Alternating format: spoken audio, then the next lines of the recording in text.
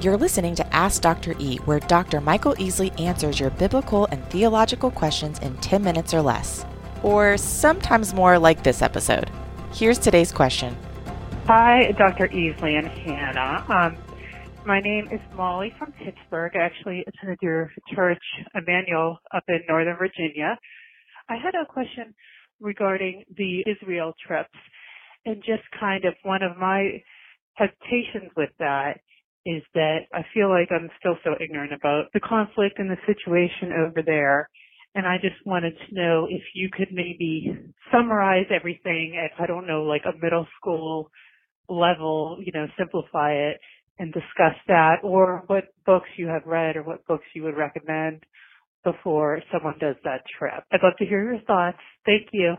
Okay, I love this question from Molly, and it reminds me, one of the Israel trips I took with you, we had a friend on that trip, and I'm not going to name her because she's like famous, and so I'm not going to out her on this show, but she would ask these questions, like the middle school, like the 7th grader question, and we'd all be like, thank you, like someone had the guts to just admit, I have no idea what you just said, can you break it down for me a little bit more? So break it down for all of us, because Molly is not alone in not understanding the conflict over there. Okay, when she says summarize everything, I'm like, oy vey. I'm not that guy. This is what you do, right? Right. Well, yeah. Let's take this from a couple of levels. First of all, let me just talk about travel and conflicts, because when I first heard the question, Molly, that's where my mind ran until I understood your question. But this is also something I often get. Is it safe over there? The Palestinian-Israeli conflicts, the West Bank issues, and that is probably the number one question I get about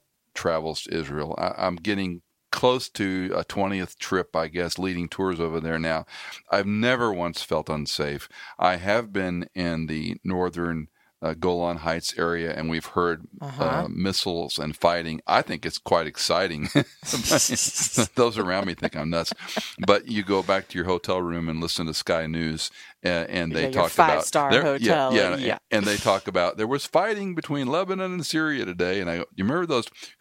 You heard that was fighting, and they're not fighting Israel at the time now. But seriously, there's always conflict over there from a safety issue. As a traveler, the tourist in Israel is the crown jewel economically, one of the crown jewels economically. Mm-hmm. So nobody wants the tourist to be harmed or hurt. When you go to Washington, D.C., or Pittsburgh, or Philadelphia, or downtown Chicago, or parts of Middle Tennessee, they're dangerous.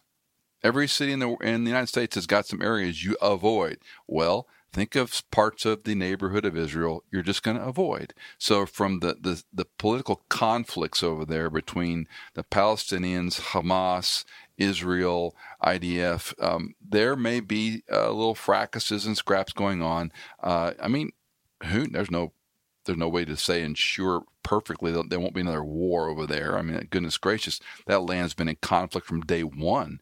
So I just tell our travelers, and I often tell parents this whose kids want to go, I go, do you think, and I hold my hands out in front of me like a scale, and I go, do you think you are safer in Nashville, Tennessee, or safer in Israel if you're in God's hand?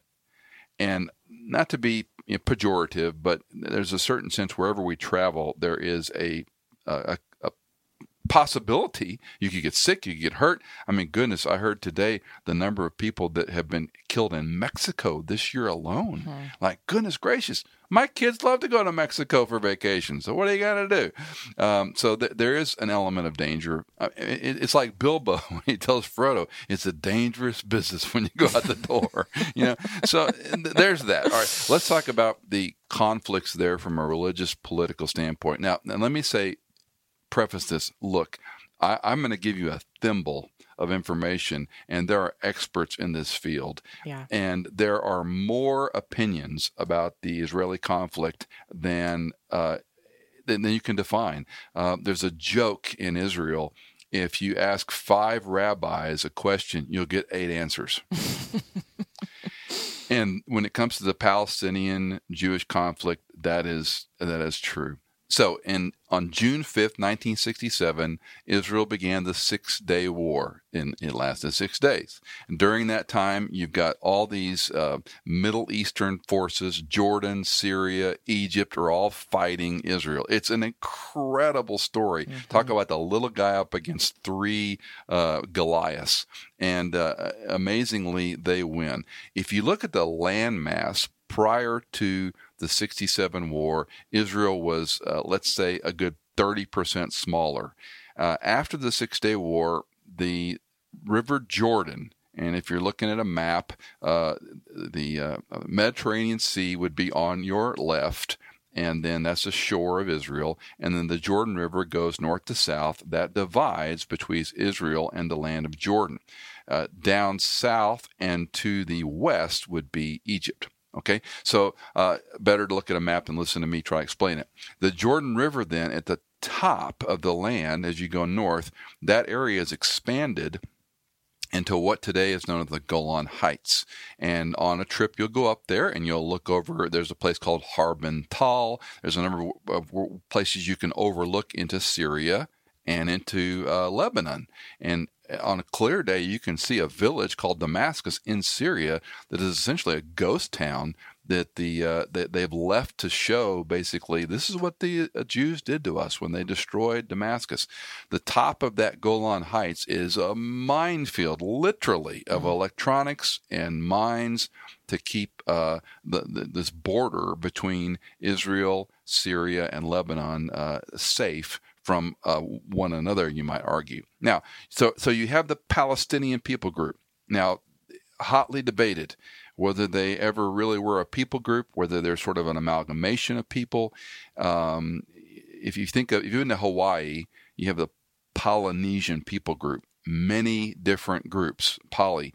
And there was no one actually born in Hawaii who was a Hawaiian, in other words. And so when I talk about the Middle East, I often use that as an illustration, not only for the Palestinians, but the Jews as well. Because to say that all the Jews who live there are related to Abraham is an overstatement. So you've got these two people groups primarily identified as Palestinian and the Jews. Palestine, in most ways, is a very complicated subject because of the infiltration of Hamas and a lot of terrorist activity. What you don't hear in the news is that some 800 bombs a day are lobbed from northern Palestine into Israel. Now, these are smaller irritation bombs. When you go over there, your guides may or may not take you into some of these neighborhoods, but they have sirens that go off. These aren't like big ballistic missiles. They're going to take out a whole town. They're irritations. And this goes on all the time. It's never discussed in the media. What's discussed is when Israel goes after the Palestinians, or more specifically Hamas. Hamas is flat out a group of thugs, and there's no ifs, ands, or buts about it. They are a group of thugs. So that's one area of the geopolitical tension. Now, of course, you have believers in Christ. You have Messianic believers. You've got Palestinian Christians. You've got different groups around there that would have some Middle Eastern ethnicity who are followers of Jesus. But their geopolitics is very different than yours and mine. I have a friend named Ahmad Shahadi who has a seminary in Jordan. And he was telling me about all the different Middle Easterners who come there, and they all think it's their land. And he said, you can't go over there and simply teach it's the Jews' land, because the Jews today were not the Jews of antiquity. Right. So I have a great love for Israel. I love the Jew, but the Jew is not innocent in every regard. Just like Americans aren't innocent in every regard. It is their land. And from a geopolitical standpoint, I would stand with Israel as it is their property. The other thing to do, if you're looking at a map, is look at how big Israel is compared to all the surrounding Middle Eastern groups. Israel is the size of the state of Connecticut. Iran, Iraq, Syria, Lebanon are huge Middle Eastern people groups. So why in the world are we fighting over this little sliver of a piece of land that's blocked in by the Jordan River on the right as you're looking at the map, Mediterranean Sea as you go toward the west, and there's no place for them to go. So just from a common sense viewpoint, I look at this land and go, cannot Israel have its own little tiny state the size of Connecticut, while these other massive Middle Eastern groups could accommodate these other people? And that's where I get a little bit, definitive, saying it's a lot more complicated, and there's no simple answer. This has been going on since the beginning of the establishment of Israel, and in my opinion, it will go on until the end of time. Mm-hmm. So the conflict is real. When you go over there, your guide will give you far better information than I can. These men and women who are guides are phenomenal. They all have their own leanings. Some of my close friends over there, and I disagree on the geopolitics of their land. That said, it's their home.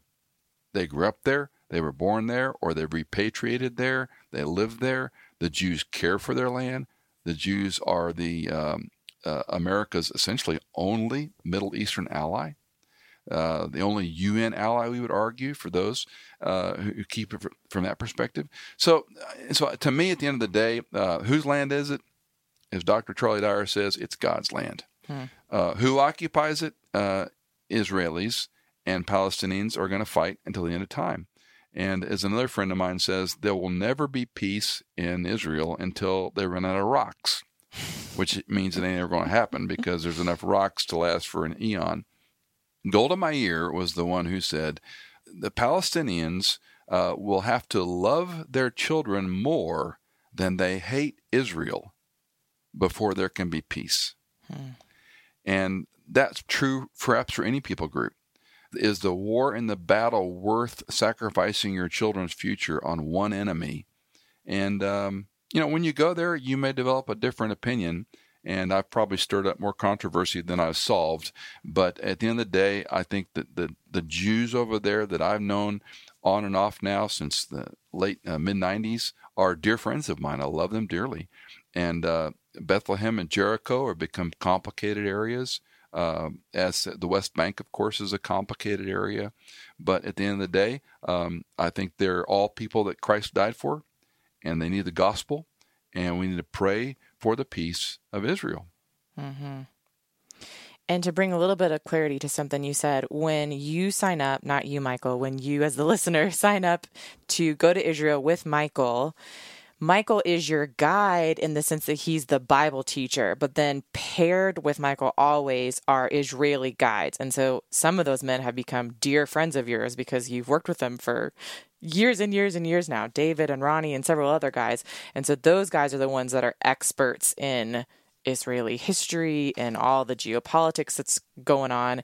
And they will, like he said, they will tell you more than you can even process during, every time you're in the bus, if you can ask questions and they'll tell you stuff at different sites and you will learn more than you could ever imagine about both the history and the current context of Israel. Back to my first point, I marvel about people who are afraid to travel to Israel because they'll travel all over the world without a second thought. But Israel, I've never been ever once felt unsafe.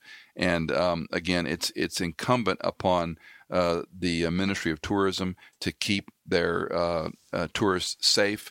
You will see a multinational group of tourists from Asia, from Nigeria, from China, from Japan, from Latin countries. You'll see all different people groups who come to Israel, and they're all safe. No Western tourist, as far as I have ever learned, has been hurt or accosted or in trouble, unless, of course, they're smuggling drugs or doing something illegal. That's a different story. But it's a very safe trip, and I do think it's incumbent for a believer, make it your bucket list. Go to Israel. You don't have to go on one of my tours, but go on a tour and go to Israel. And the Bible that you have read in black and white will become three-dimensional holographic, because you will see the Sea of Galilee. You will see the Jordan River. You will see the Judean wilderness. You will walk on the southern steps where Christ walked no less than twice a year for the 33 years of his life. He was carried as an infant up and down those steps, and he would walk as a toddler and a child and an adolescent and as an adult. And the last 3 years of his ministry, you will stand on a mountain called Arbel and overlook the northern eastern part of the Sea of Galilee, and we'll call it the Jesus Triangle, where Christ spent 60+% of his life on that little triangle area. And that person changed world history. And you'll walk where he walked: Capernaum, Caesarea Philippi, Caesarea Maritima, Bet Shan, all these places in your Bible. And it's a trip of a lifetime, and you should put it on your bucket list. In fact, we've got 2 coming up, don't we? 2021 and 2022. And they'll fill up very quickly. But take your friends. We had a couple in May that he paid. He's done very well, and he paid for both his parents and his in-laws to go on a trip. So it's a great life-changing. You've been twice now, right? Mm-hmm. So it's a great life-changing trip, and you'll learn more about geopolitics than you'll remember. That's right. And Molly also asked any books that you would recommend to read before going on the trip. I know Morningstar, they at least used to, when you signed up for a trip, they mailed a couple books to you, I thought. They still do. Charlie Dyer and Greg Hatteberg have co-authored a book called The Christian Traveler's Guide to the Holy Land. And the reason I like that book so much is it encapsulates in like 2 pages a site. So to give a little explanation, think of going to national parks in the U.S., Rocky Mountain National Park, Yellowstone National Park, whatever. So there's a parks pass in Israel, and most of these sites have turned into state parks for our language. And so you will visit, let's say, 18 of those during your time there. And what the Dyer-Hatteberg book do is they give you a little tiny map of the area, and then they give you the layers of biblical history, whether it's back to Abraham's time, Ezekiel's time, first century Jesus time. And so it's a neat compendium in a very concise way to look at each part of those. By the way, it's a great Bible study. He's got a Bible study in the front of the book, 4 weeks worth. And then you can look at the sites as you want to know about Caesarea Philippi, where Jesus told Peter, "You are Peter, and upon this rock I'll build my church." All the passages are there, a little map of the area there. And so it's an easy paint by numbers book. The other book I would give to our serious readers is by Paul Johnson, called The History of the Jews. It's a tome. It's not a light read in any way, shape, or form, but it is a benchmark book for those of you that are readers and you like history and studying. And Paul Johnson did a yeoman's job, and it's a big volume, but The History of the Jews by Paul Johnson. If you've got a question for Ask Dr. E, call us or text us at 615-281-9694, or you can email us at question@michaelincontext.com. We would love to hear from you. Ask Dr. E is a production of Michael Easley in Context. The music for this show is composed by Jason Germain, and you can find more biblical resources at michaelincontext.com.